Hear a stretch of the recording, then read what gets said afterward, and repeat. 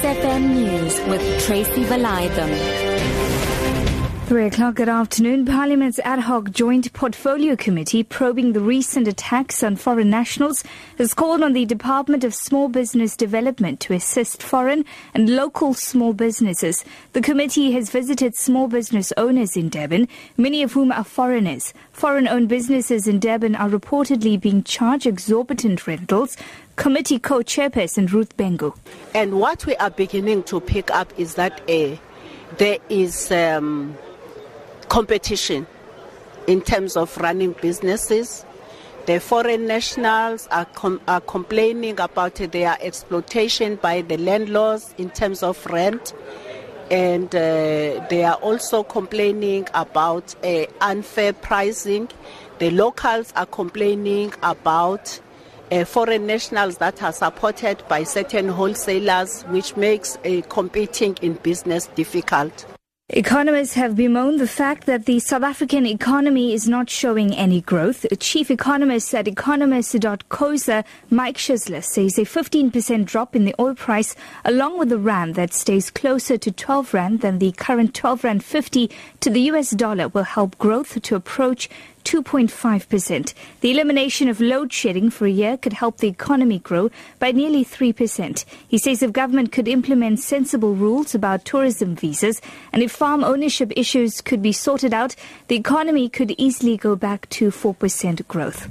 One person has been killed and 3 others seriously hurt in what is believed to be a gang-related shooting in Bosmont, Johannesburg. No arrests have been made. Police spokesperson Katleka Mohale. The 4 males were standing outside a residence in Popular Street when they were approached by a group of other young men. The second group allegedly fired shots to the first one. One of the guys in the first group returned fire, fatally wounding one person. And 3 other people were seriously injured and they were taken to hospital for medical attention. A case of murder and attempted murder has been opened with the Safari Town Police.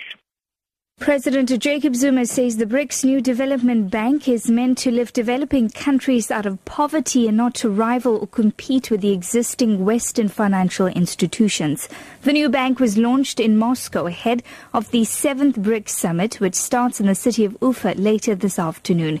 It will help to finance infrastructure projects in all BRICS member states and poor countries around the world. Speaking to the SABC after the launch, President Jacob Zuma says the bank is just an alternative to established finance institutions. The BRICS Bank is not meant to be a rival of the old existing financial institutions. Not at all. If anything, it comes to make it easy for countries that need such support from big banks. Some people have said in many a time that the big banks, the rules and regulations they have been inhibiting to many, and to some have not helped. Now, it comes into that space. This bank is going to be user-friendly, so to speak, to developing countries.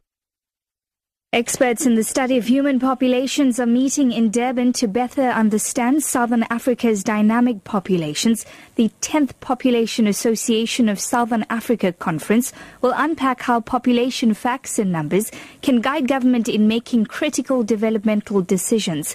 KwaZulu-Natal MEC for Social Development, Weziwe Thusi, highlighted the link between understanding groups of people through scientific evidence and government's ability to deliver on these needs. In fact, we now know that some men experience domestic violence and other forms of abuse, but remain silent about it due to the stigma attached. In this respect, I would also like to call on men to play a significant role in changing our society and the stereotypes that prevail, especially on issues such as domestic violence, sexual reproductive health and rights. Your top story this hour, Parliament's ad hoc joint portfolio committee probing the recent attacks on foreign nationals has called on the Department of Small Business Development to assist foreign and local small businesses. For Lotus FM News, I'm TRACY VALAYDHAM. I'll be back with more news at 4.